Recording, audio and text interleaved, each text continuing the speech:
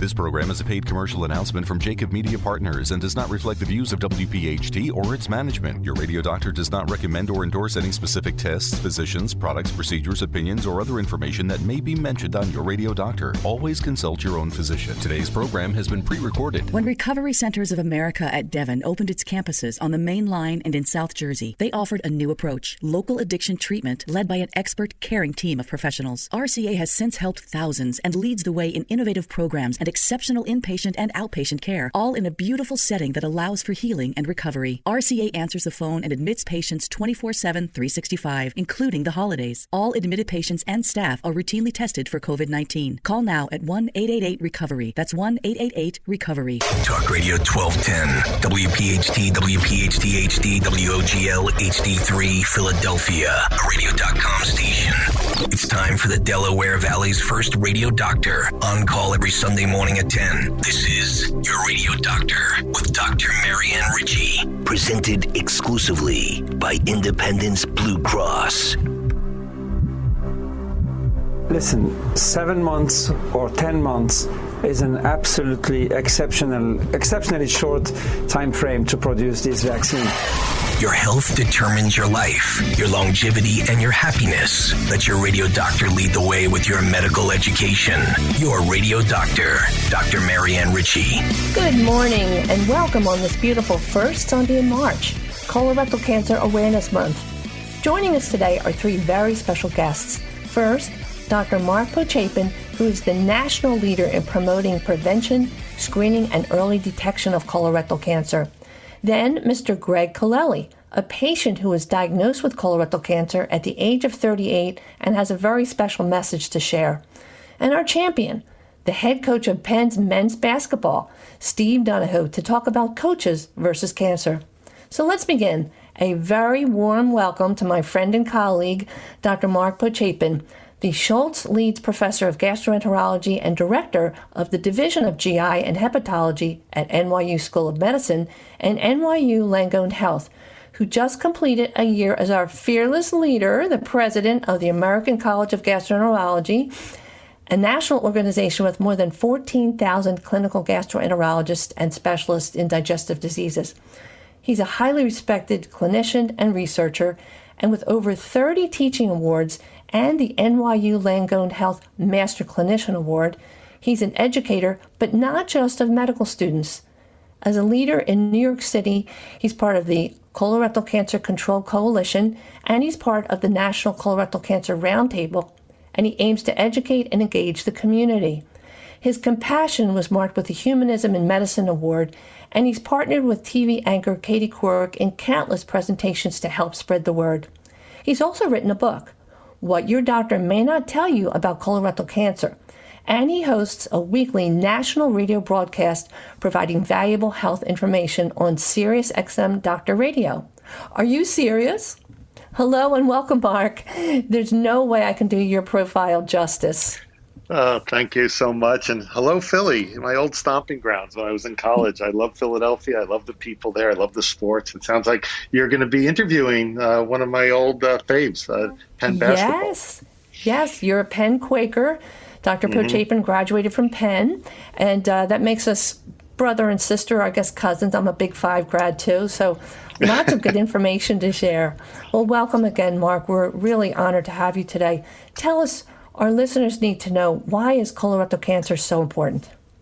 Well, it remains the number 2 cause of cancer-related death for men and women combined, yet it's one of the most preventable and beatable cancers that we know. And that's the frustrating part, that paradox of it being so preventable and curable, but yet it's still killing so many people, over 50,000 people a year. And we know we can do better. It's just a matter of dealing with it when we're well and really talking about screening. Right.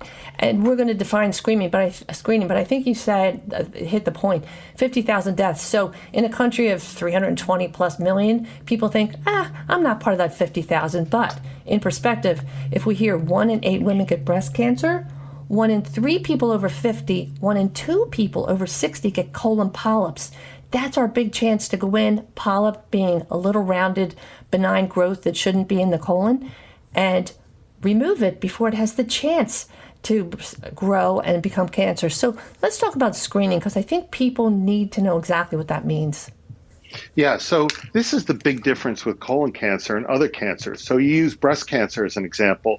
When we screen for breast cancer, we're doing mammography and we're looking for a very small cancer, which is much more curable than when it gets bigger and grows further into the body. In colon cancer, we can do a step before that. As you were explaining, the polyp is what we're looking for. A polyp is a benign growth, and by removing the polyp, we never give it the chance of forming cancer. And the best way and the most complete way to look for a polyp is really looking inside the colon with a procedure known as colonoscopy. And a colonoscopy is done on patients now 45 to 50, starting with they have no other family history. They have to take a prep the night before, and that's the worst part. As someone who's had a colonoscopy myself, there's no question that's the tough part, because the procedure is done under sedation, and it's both diagnostic and therapeutic. If you find a polyp, you remove it and prevent that polyp from ever becoming cancer. But there are other procedures also, Marianne, that people don't realize. There's really no excuse not to get a screening test. There's something as simple as just looking at the stool for microscopic blood. The concept being that a cancer loses a little bit of blood in the stool, and with a very simple test that you do at home with a paintbrush, where you could touch the stool with a paintbrush, put it on a card, send the card to the lab, you can determine whether or not there may be an increased risk of colon cancer. Now, of course, that test is a two-stage test, because if it's positive, then you would need a colonoscopy. Again, coming down to the point why a lot of people choose colonoscopy for the primary test, because it could find the polyps. And if a colonoscopy is negative, then you don't have to repeat that for 10 years. Mm-hmm.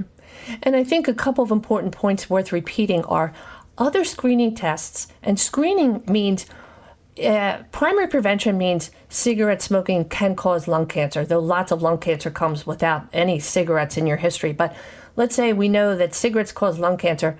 Don't smoke. You can avoid lots of lung cancer. We don't know what causes colon cancer. We have trends that we follow, like positive family history or certain age categories. So secondary prevention is screening. We're going to test people because we've looked for 4 decades at patterns of people since colonoscopies become available. We know that 50 seems to be a point in time where cases start to occur, but we're learning, we're going to talk about this later, that those trends are changing and we're going to follow them. So a screening test is done. We want to beat the rush. We want to go in and find any little premature critters, pinch them out, and call it a day. We don't want any 3 or 4 millimeter little bumps in the colon to have a chance to set up shopping malls and condos and take over the planet. No, that's not. And the brilliance is we go in, we take the benign form, and unlike a mammogram, as you say, finds early cancer. And the new CT scan look for lung cancer. We're trying to find precancer. Done. Got it. So we talk about the ways to test. And I always tell my patients, you think of your colon as a tunnel. It should be smooth and shiny and no lumps or bumps. If a big 18-wheeler truck is going through a tunnel and there are icicles hanging from the ceiling of the tunnel, and it must be a pretty low tunnel, but and the truck hits those icicles, think of a stool passing through and there's a bump on the wall. Blood is the food for cancer. So as you say, some polyps, if they're advanced enough, or even cancer, will trickle blood, and that's what we're testing for in the stool. I was talking to somebody in my office the other day who never understood why we look for blood in the stool. So I think if people have that image, they're going to say, oh, that's why I'll do that. Don't you think? I'm never going to be able to look at icicles the same now. Well, and when this all began, and we look at the recommendations from American Cancer, there are many options. You can have your stool checked, and even that's more refined. In the beginning, when it was first available to us years ago, it wasn't as specific. It would pick up blood from the rare hamburger you had yesterday. The newer stool tests are more sophisticated, and they look for just human blood. And then there's the newer test. Why don't you tell us about that, where the test for blood and DNA? Mm-hmm. Right. So this FIT, or fecal immunochemical test, looks for the immunochemical assay for human hemoglobin, or blood, as you say. Well, added to that now is DNA. So this test is known as Cologuard commercially, but it's what we call the multi-targeted test. And it does a better job at finding cancer in the colon, but there's a trade-off. there are more false positives, meaning the test may be positive, but actually the colonoscopy does not reveal a cancer. And also, these tests, these stool-based tests, are not so much looking for the polyps, unless they're very large, but looking for early cancer, which is still very effective. So there is a trade-off. But again, the best test is the one that gets done. The Cologuard is a little more expensive. And truthfully, that FIT test, or fecal immunochemical test, FIT, which is just the stool-based blood test alone, is actually quite good. That's about 70% effective preventing in finding cancer, and the Cologuard is about 90% effective. So, the FIT is doing the heavy lifting in that test. I still try to encourage my patients to go for the Gusto and get the colonoscopy, because if Cologuard misses 8% of cancers, it's expensive and you can't have it for another 3 years. And so, yes, but the best test is the one that gets done. We're seeing some hope in the future for other testing, like the colon capsule. Why don't you tell us about that a little bit? Yeah, that's a capsule. I mean, this is like the American dream. Swallow a pill and it gives you the answer. But you still have to take the bowel prep. But we're doing research looking at a camera that you swallow that, as it tumbles through the colon, would be able to pick up polyps and cancer. And that's getting much better. There may be a blood assay in the future, potentially even a breath test, and even artificial intelligence may be looking over our shoulder for all of these tests to help us find polyps and early cancer. And so people, if they want to understand that, by artificial intelligence, cancer cells have little fragments, or I should say tumors, sometimes release little fragments of DNA that circulate in our bloodstream. So artificial intelligence might be able to pick up levels of those little fragments or fragments from other cells that are influenced by cancer. This is great information, Mark. Let's take a little break and we'll be right back. Thanks for listening to Your Radio Doctor with Dr. Marianne Ritchie, exclusively presented by Independence Blue Cross. If you have a question for the medical mailbag, just send a note to doctor@yourradiodoctor.net. And we're back with Dr. Mark Pochapin from NYU Langone Health. Mark, let's talk about why people aren't getting screened. Despite all the awareness campaigns and reminders from providers, we're still seeing as many as 1 in 3 American adults who don't get screened in any way.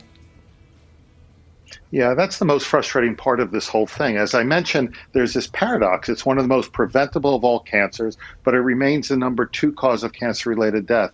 And I think the reason is that you have to go to your doctor when you're well. And the American psyche of healthcare is you go to your doctor when you're sick. And if you wait till you start having symptoms, then we're talking about more advanced disease very often. So you really have to go when you're well, as a real screening effort, as a preventative effort to keep us well. We can do so much in medicine to keep us healthy, and screening for colon cancer is really one of the prototypes of how we can prevent cancer, particularly cancer that's very common and can be really lethal. Yes, and I see both men and women patients, but when I first started, I'm probably the most senior woman in GI in Philadelphia. For the longest time, there was a gap between men and women being screened. Women think it's a man's disease, or I already take time for the mammogram and GYN exam, and I feel fine. I can wait another year, etc. But I also think the pink campaigns have done beautiful work in getting women to step up and get their mammograms.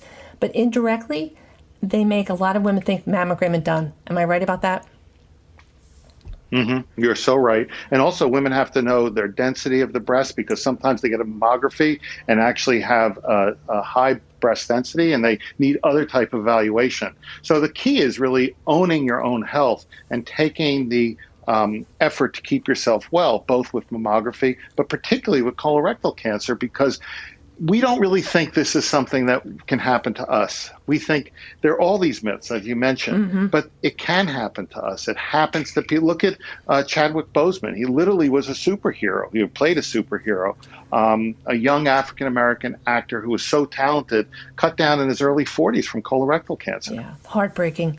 It can happen. And speaking it can happen, of which, and that's what's it's so tragic. Yeah, it is really tragic, because you know, again, we're going back to that tunnel. If your colon is a tunnel, it's expandable, so it can fill with air and even growths, and stretch quite a while before you notice any discomfort or change in your pattern. Let's talk about. We said earlier the metric used to be age 50 to begin screening.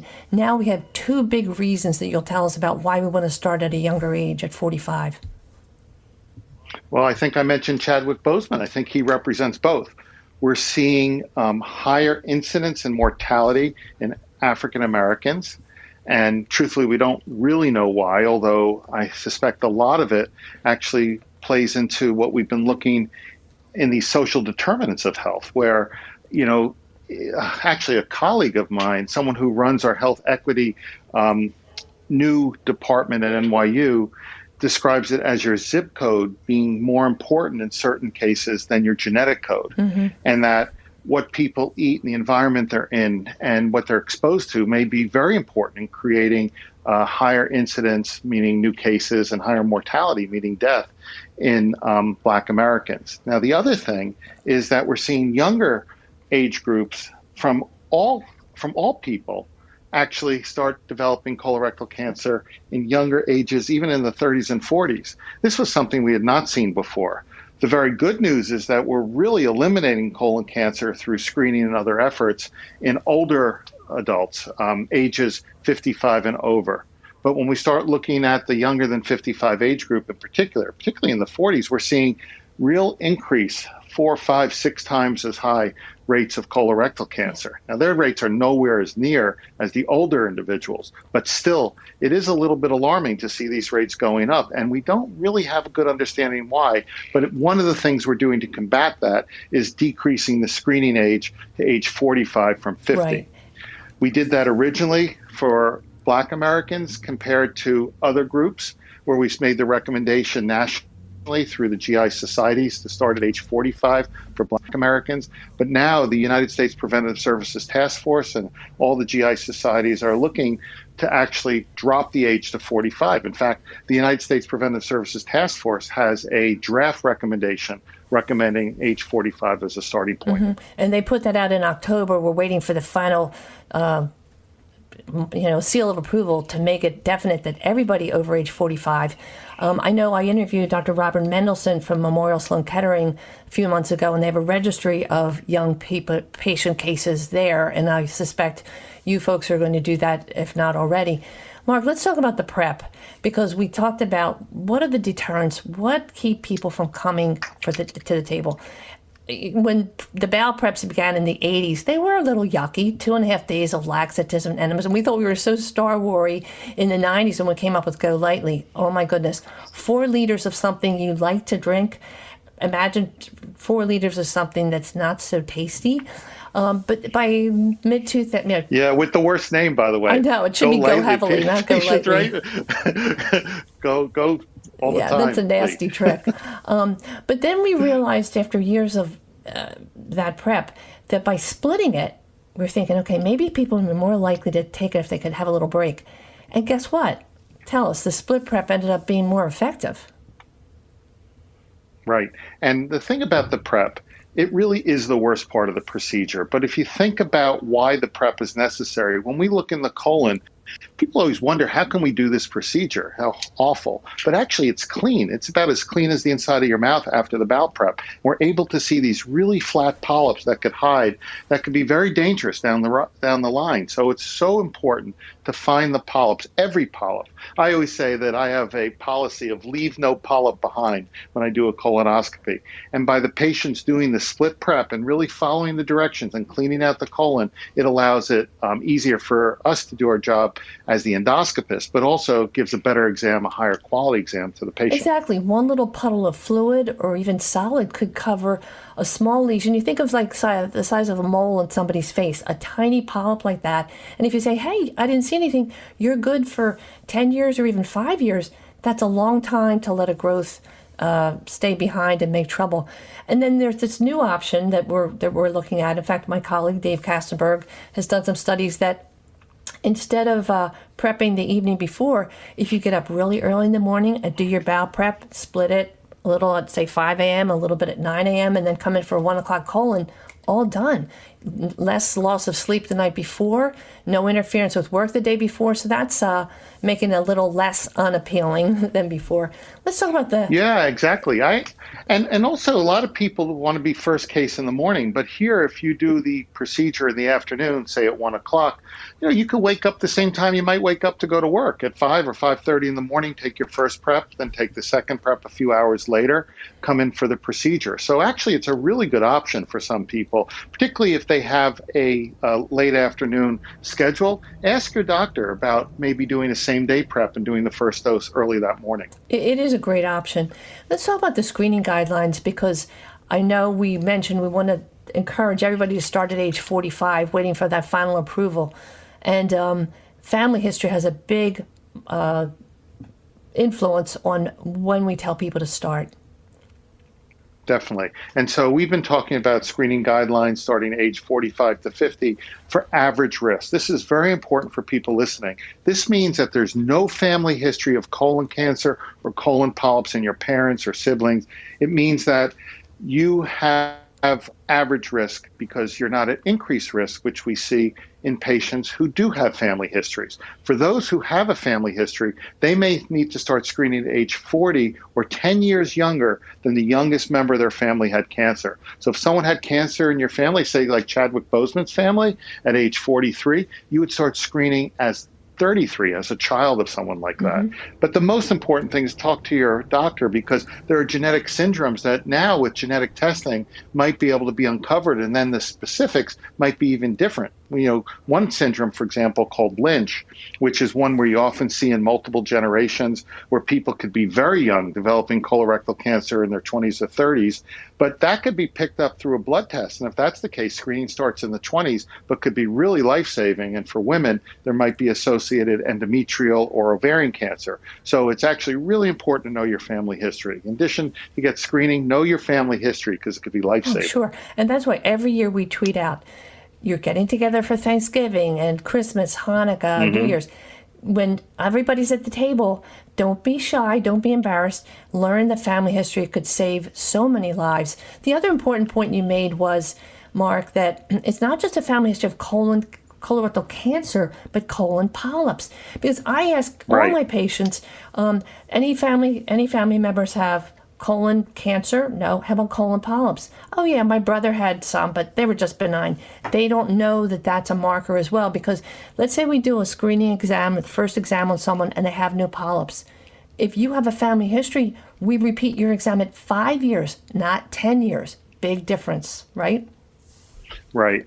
Exactly. And the other thing is that the stool test that we were talking about, that FIT test and that multi-targeted FIT DNA or Cologuard test, they're only good for average risk. If there's any family history or even personal history of polyps, that is not the right test, because now you're at higher risk and you need a colonoscopy. Very good point.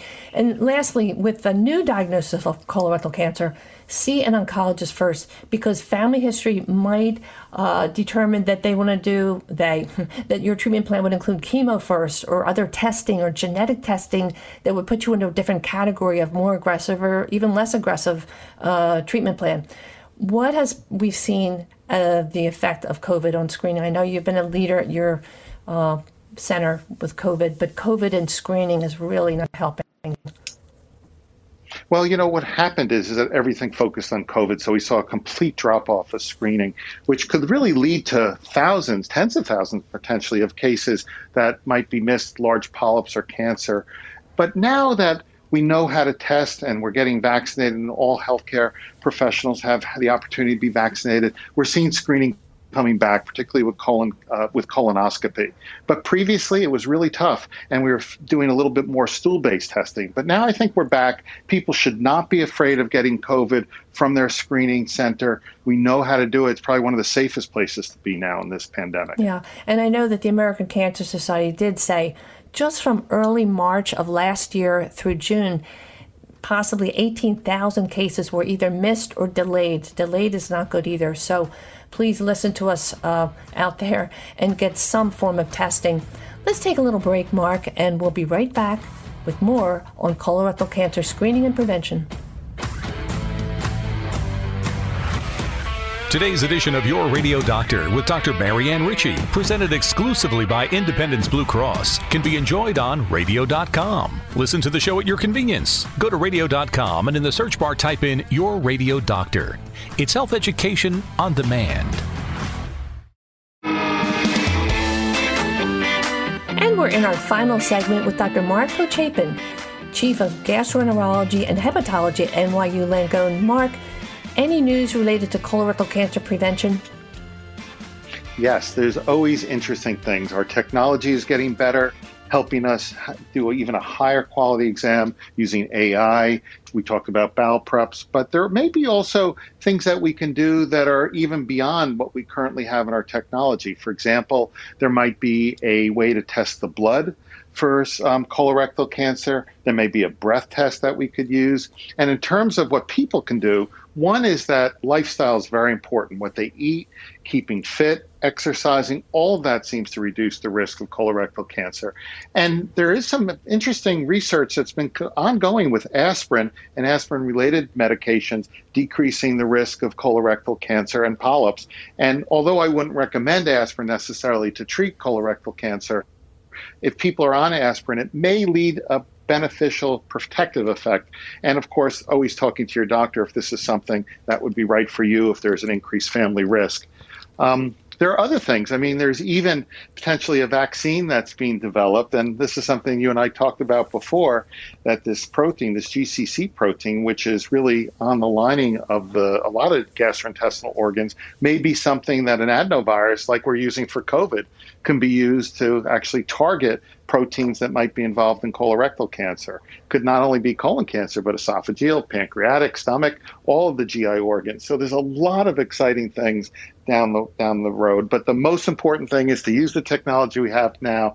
Talk to your doctor about getting screened, whether it's a stool test, whether it's a colonoscopy. The best test is the one that gets done. But look on the future. In the future, we're going to have other things as well, but don't wait for it.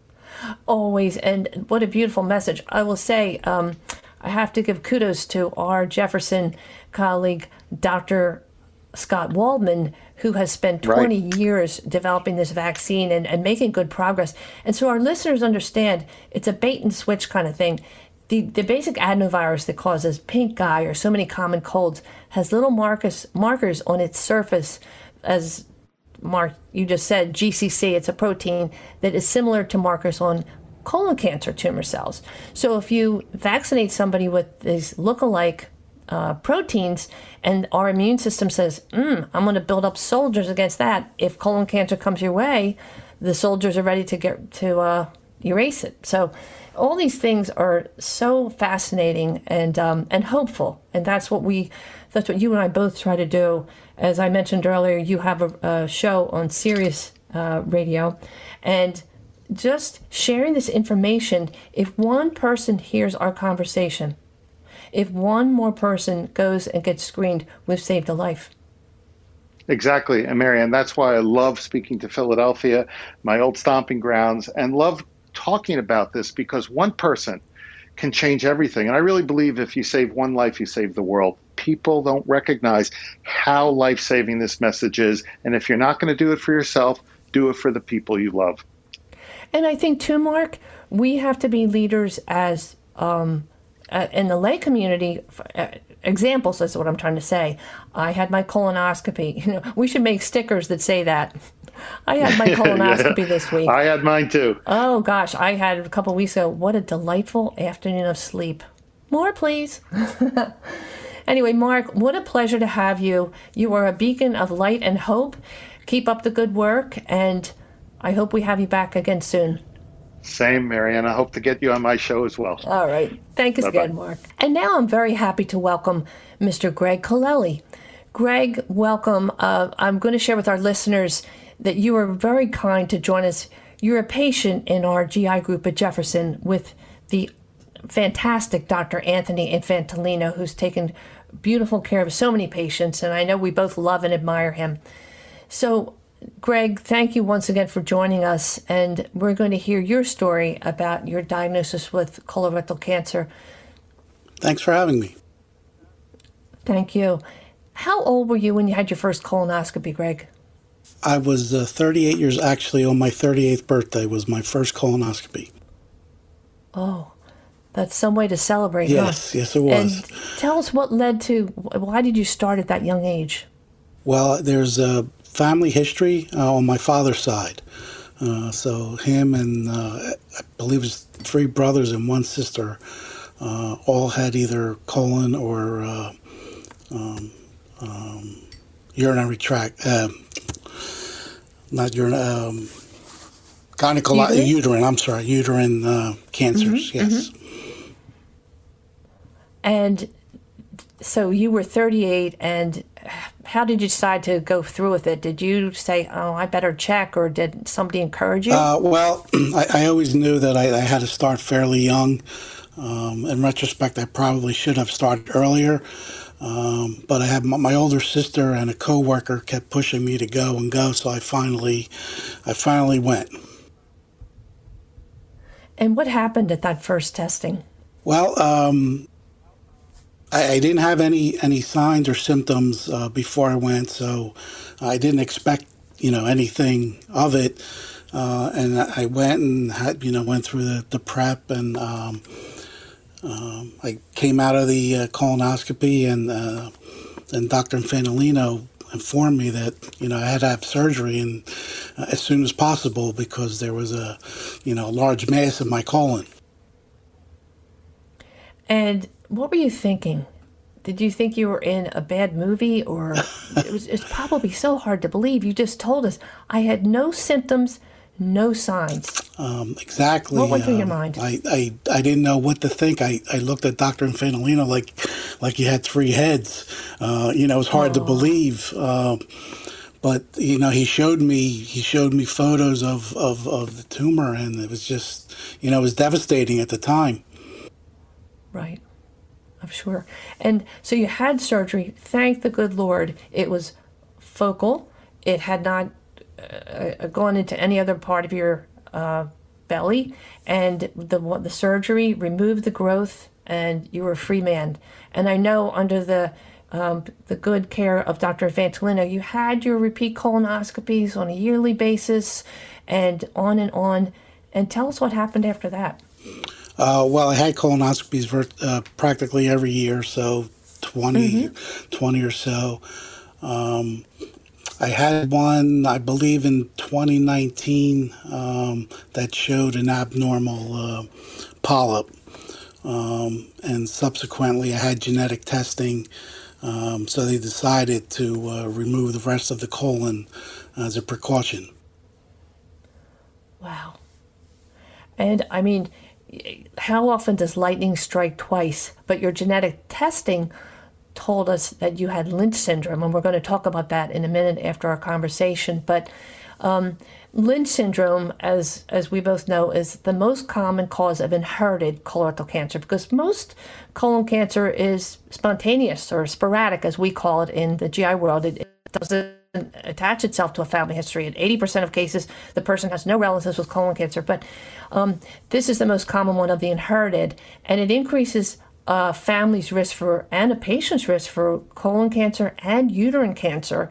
And the lifetime risk varies from 12% to 90%, depending on the sex of the patient and the type of genetic change. But we know to suspect this if one or more people in your family are found to have colon or uterine cancer under age 50, right, Greg? Correct. Yes. Or if you have people over the age of 50 that get a new colon cancer or uterine, but they're other family members. And look at the family tree, it's a polka dotted with other cases. Or if these cancers are in 2 generations. So you told us your dad had colon cancer, and he had 3 brothers affected, and his sister, or 2 brothers and his sister had uterine cancer. Correct. And then we think about that when we see a family history. So I know whenever I see a patient, I always say, does anyone in your family have colon polyps or colon cancer or ovarian or uterine cancer? And that triggers us to go looking and maybe test somebody at a younger age. How has your diagnosis changed the way you interact with customers in your pharmacy? You have 3 pharmacies. You're a busy guy. Tell us, how has that changed the way you talk to your patient, your customers? Well, it gives me a little bit of expertise in the field, so to speak. I can reassure them that the procedure is a very simple procedure. That the prep, it can be annoying, but it helps, and I can take the edge off my patients, letting them know exactly what to expect and what's going to happen and that type of thing. And I think that's really helpful to people because you can say, look at me, I'm here, we found it, I'm ahead of the game, and it's all good. And for people that sort of wrinkle their nose at the idea of a prep, it is annoying. You used a very sweet word to describe it, but it beats surgery and chemo and radiation. So what's the final message you have for our listeners? Mm-hmm. Final message is just go get tested. If there is family history, go get tested as soon as possible. And if there's not, I'm not sure if the age is 50 or 45 now, but as just go get tested. It's so treatable if they catch it. So please go get tested. Yes, and know your family history, and come to your pharmacy to get your prep. Come to Packer Avenue or Broad Street Pharmacy. And I want to mention that Lynch syndrome, if you do have young people in your family under 50 with uterine or colon, learn the family history, ask about testing, because it also increases risk of ovarian, stomach, pancreas, kidney, other areas, even sometimes prostate. So, Greg, you are a brave and kind man to join us. You have helped so many people by reminding them to get screened even before you have symptoms or signs, and know your family history. God bless. Stay well, Greg. Thank you so much. Thank you for having me. Thanks for listening to Your Radio Doctor with Dr. Marianne Ritchie, presented in part by Recovery Centers of America. When needed, call RCA 1-888-RECOVERY.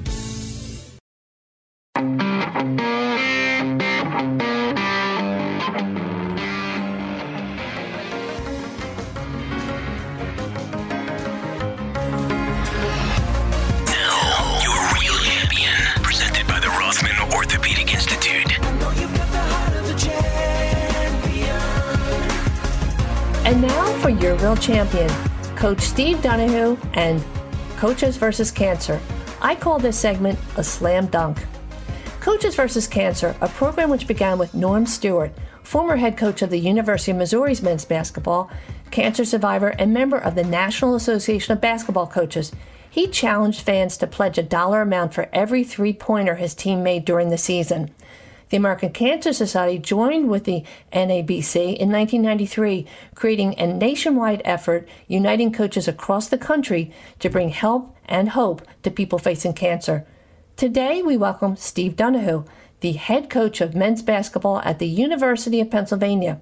He has led the Quakers to record-breaking seasons, been named Ivy League Coach of the Year, and applauded as one of the winningest Ivy League coaches in their history. But he still finds time to join Coaches vs. Cancer. Welcome, Coach. Doctor, thanks for having me on. It's really a pleasure to be with you. Oh, I'm a Big Five sister. You can call me Marianne. All right, Marianne. Thanks.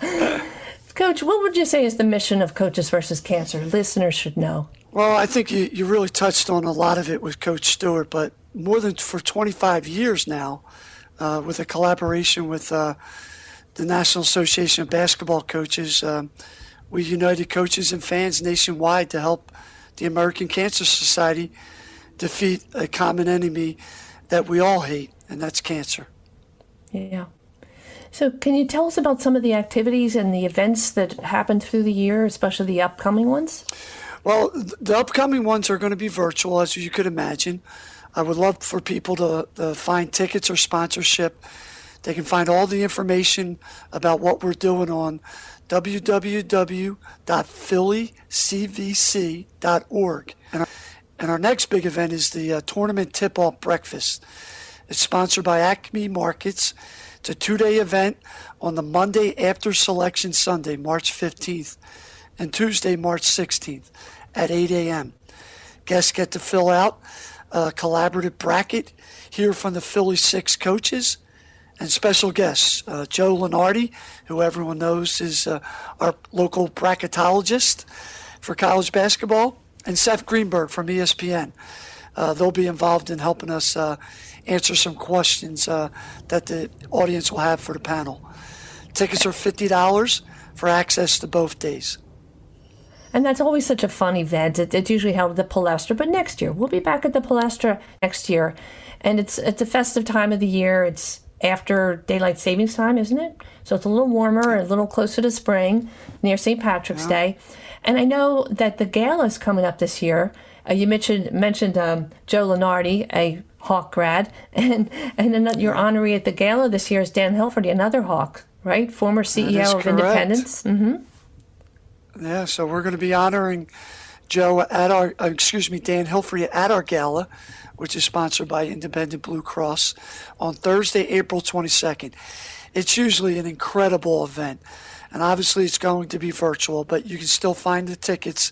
We'd love for people to be a part of the event.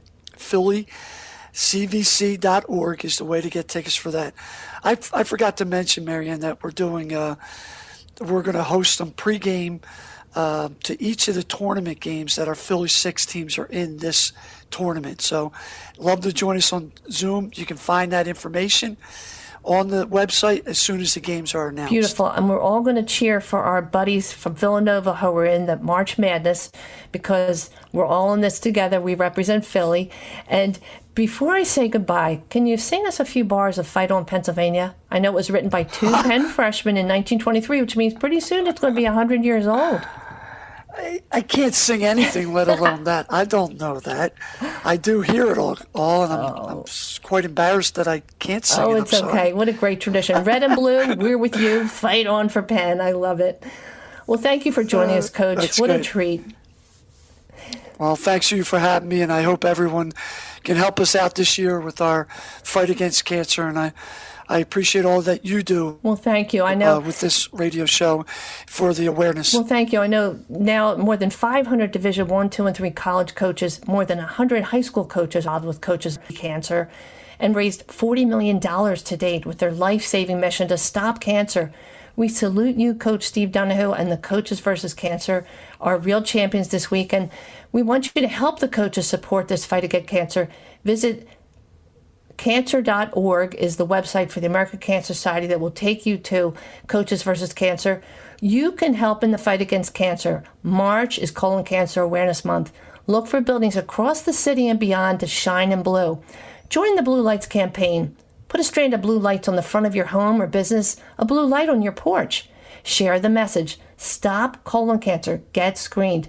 Send us a photograph of you wearing blue or of your lights on your home or business. Send your photos to info@bluelightscampaign.com. That's info@bluelightscampaign.com. And when you're hanging your blue lights, keep it here for the sounds of Sinatra. Tune in next week. Dr. Mary Stevens, the mother of a child with Down syndrome. She devotes her medical practice to caring for adults with intellectual and developmental disabilities, and the remarkable story of Katie Keating, who feels blessed to share the love of her 10 children, the youngest of whom has Down syndrome. Thanks for listening, and always remember that your health is your wealth. Thanks for listening to Your Radio Doctor, Dr. Marianne Ritchie, a Jacob Media production. If you're interested in learning more about the power of the radio hour, contact Joe Kraus at 267-261-3428. This program is a paid commercial announcement and in no way represents the views of WPHT or its management. Today's program has been pre-recorded.